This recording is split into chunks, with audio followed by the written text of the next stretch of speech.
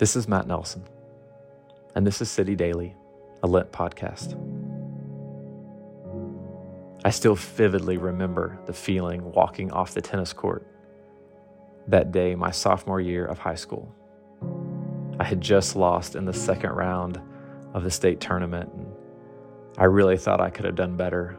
I expected to do more, and I just remember that feeling inside of just really feeling like there was more that I had that I was able to give. Something happened that season between my sophomore and junior year of high school. See, that summer, I completely dedicated myself to the game of tennis. I didn't think of anything else. I would work with my private coach in the morning, and I would do a strength and conditioning in the afternoon, and I would hit serves until my arm would fall off, and I'd go back into another session of practice in the afternoon. I didn't take an off season like most athletes did in these sports. And something changed in the struggle of that summer. I transformed my mindset. I transformed my game. I elevated myself to a place that I'd never really experienced before, that propelled me into my junior and senior season. The struggle brought me to a place that I'd never been before. I've heard the season of Lent described as a beautiful struggle. I found that to be so incredibly true. See, some of us spend our whole lives trying to avoid struggle. We try to avoid anything that might be painful or difficult. And yet, the struggle leads to some of life's greatest treasures. Some of the things that just can't be discovered any other way unless we're willing to walk through the struggle. Ask an athlete or ask somebody who's finished a marathon or a bike race or something great that, man, it's nothing but struggle getting to this place, and yet once you're able to accomplish something, you never look back with regret, wishing you'd have done something different. This season of Lent is a beautiful struggle. It's beautiful because as we walk through this season of Lent, we can see God at work. As we lean into prayer and fasting, as we journey with Jesus to the cross, as we become aware of our sin and we lean into repentance, we see how God is at work and God is moving and active, and the Spirit of God is bringing things out of us and moving things into us, and it's beautiful. It's also a struggle because we know how strong our flesh is and how our hearts are idol factories. See, when my soul lacks contentment in Christ, I begin searching for contentment in almost anything else. I begin to cling to things that aren't even necessarily bad, but all of a sudden now I need them, I want them. I crave certain things. My soul begins to look and say, you'll never be satisfied unless you have this or unless you have that. I develop bad habits, addictive behaviors, dependencies. Things just get out of whack, out of balance. And Lent, in this season of fasting, makes me aware of just how much my soul has longed for these things, and maybe how out of balance I really am. That I don't always just eat food to eat.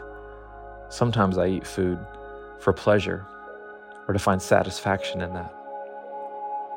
That sometimes I make purchases because I need things to survive or live off of. But sometimes I make purchases because I'm trying to find joy in that thing that I just bought. I gorge myself with social media or shows or games, but not in a healthy way, in an attempt to numb some kind of deep aching in my soul. It's a beautiful struggle.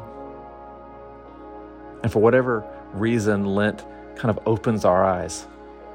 As we fast, we become aware of just maybe how some of these things have taken over. They're out of balance. Lent makes us aware of some of our sinful tendencies and allows us to recenter or realign ourselves. And instead of feasting on the things of this world, that I want to feast on God and His presence. Where I want to remove some of these distractions. I want to remove some of the bad habits or addictive behaviors, and so I can focus my attention once again on Him. Just take prayer for example. Think about it for a moment. There's nothing naturally that necessarily entices us into a place of prayer. There's no pomp. There's no attention. Nobody in those places of prayer are patting us on the back. Nobody's entertaining us. And yet, it's the place where our soul finds rest, contentment. It's the place we secretly long for, but it can be so difficult sometimes to get there. And even though Lent is a beautiful struggle, I think the struggle is worth it. I think as we struggle with our flesh and the spirit and what God wants to do, I believe the struggle honors God, because the struggle says to God, we desire you. We desire you so much we're willing to go through the pain and the struggle and the difficulty of this process to get to you and your heart. I see this all throughout the Psalms. And I want to end this time that we have just with a psalm, one of my favorites, a Psalm of David, Psalm 63. And I want you to listen to these words and maybe let these words just kind of soak over your heart, your soul today during this season of Lent, as we journey to the cross with Jesus, as we look deep inside of our soul to say, God, there's nothing that we desire more than you. Psalm 63. O God, you are my God. Earnestly I seek you. My soul thirsts for you. My body longs for you. In a dry and weary land where there is no water. I have seen you in the sanctuary and beheld your power and your glory. Because your love is better than life, my lips will glorify you. I will praise you as long as I live, and in your name I will lift up my hands.